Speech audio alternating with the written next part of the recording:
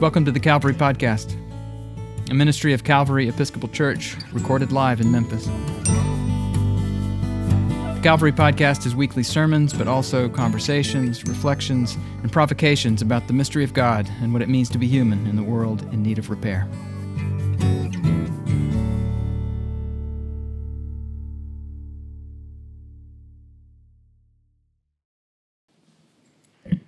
The devil made me do it is surely on the short list of least convincing excuses to a modern Episcopalian. First of all, especially if we're upstanding American types, we value personal responsibility and individual freedom, both of which seem to be suspended if a devil is to blame for some bad thing I couldn't help but do. Secondly, we really don't have much use for devils in general, do we?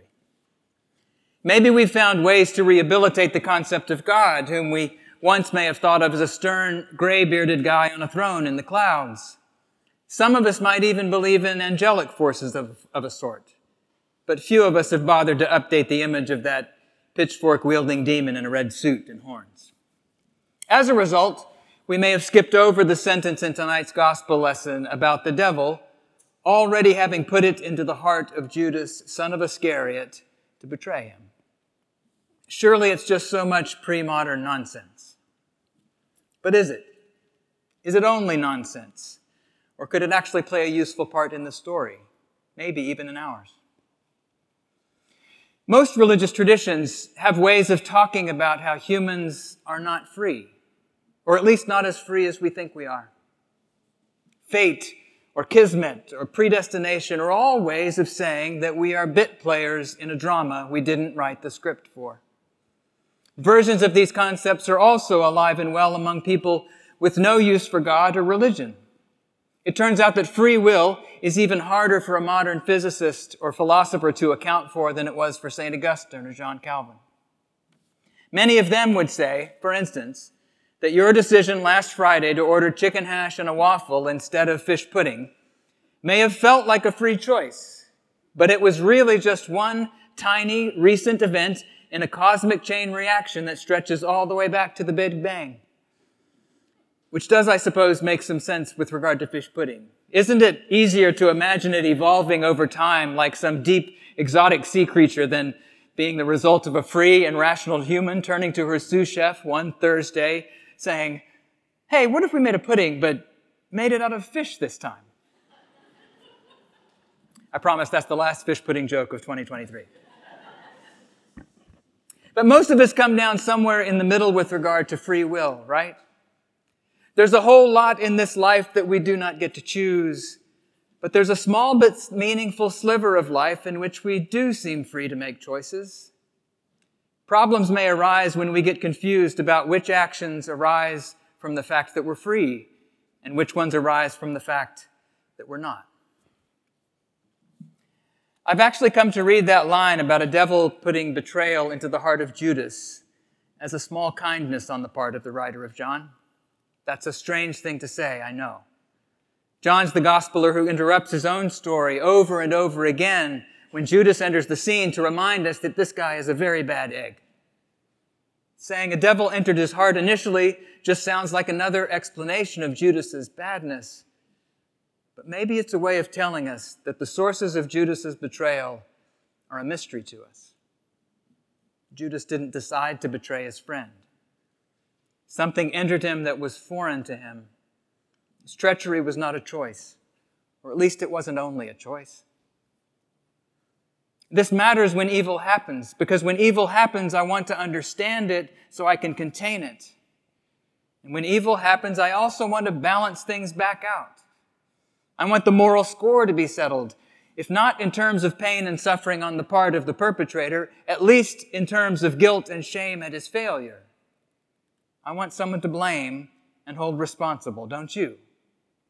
It can feel like our moral obligation to the universe at times. But that's not what happens in this story, is it? It's not what happens at all. The word Maundy is related to mandate and commandment, and Jesus did command something of his disciples at the Last Supper as if they had some choices to make in this life, even in the face of evil that we don't understand. But the commandment was not Judases must be punished. It wasn't even, don't be a Judas yourself. Nor did he say, don't trust anyone. Your betrayer could be sitting right beside you at dinner with your closest friends. Any of those commandments would have made a kind of sense. But the new commandment Jesus gives is to love. Just as I've loved you, you should also love one another, he says.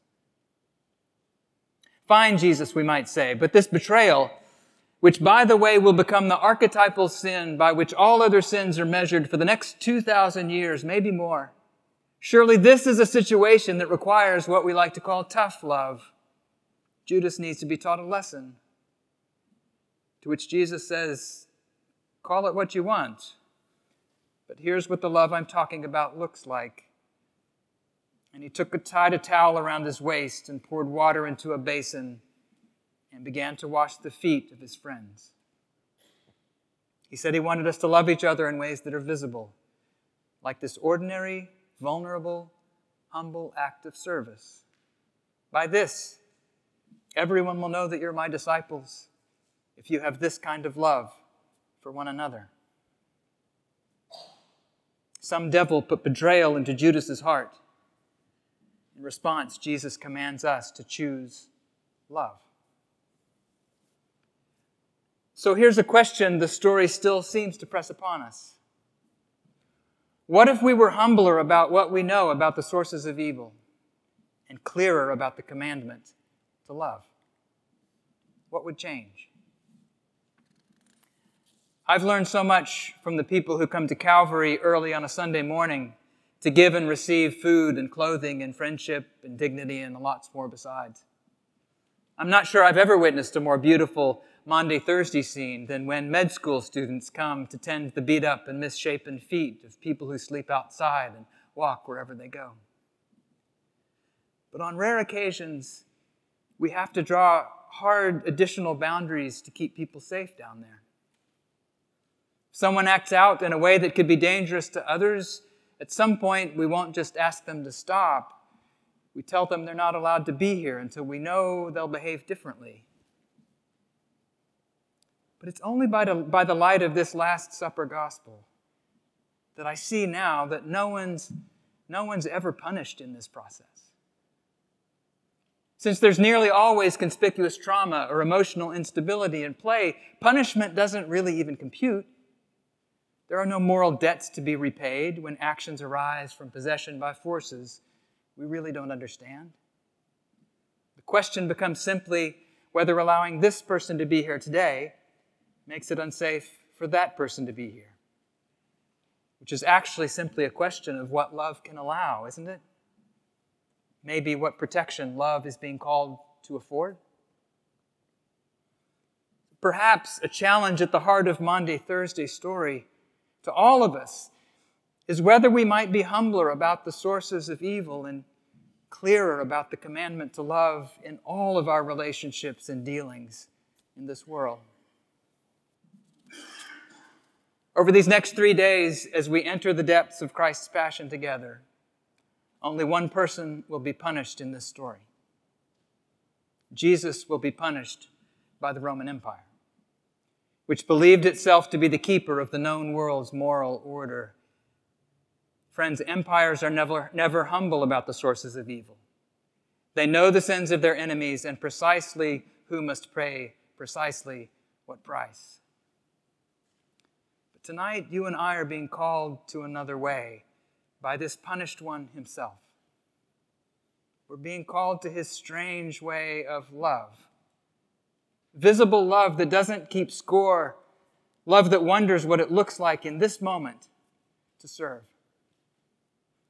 Whether it's towards someone who epitomizes all betrayers and everything that's wrong with the whole world to us, or the ordinary enemies in our day-to-day lives, the ones who set the little wind-up toys of scorn and vengeance inside us to hopping, our call might be to meet all of these with a little less blame and judgment and thirst for punishment, and with a little more curiosity and compassion, and maybe even wonder at what devil must have entered them to make them so.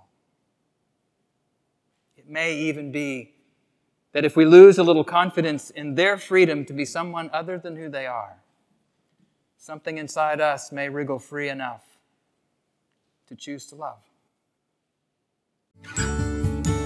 If you're curious about Calvary Episcopal Church, we are an eclectic bunch of Christian people who don't all think the same thoughts or dress the same way or vote for the same candidates or even believe all the same things about the mystery of God and what it means to be human. But we do believe that we need each other because of our differences, not in spite of them, and that God calls us into unity, not uniformity. Subscribe to the Calvary Podcast at calvarymemphis.org/podcast or wherever you get your podcasts. Visit Calvary in person at the corner of 2nd and Adams in the heart of downtown Memphis, Tennessee.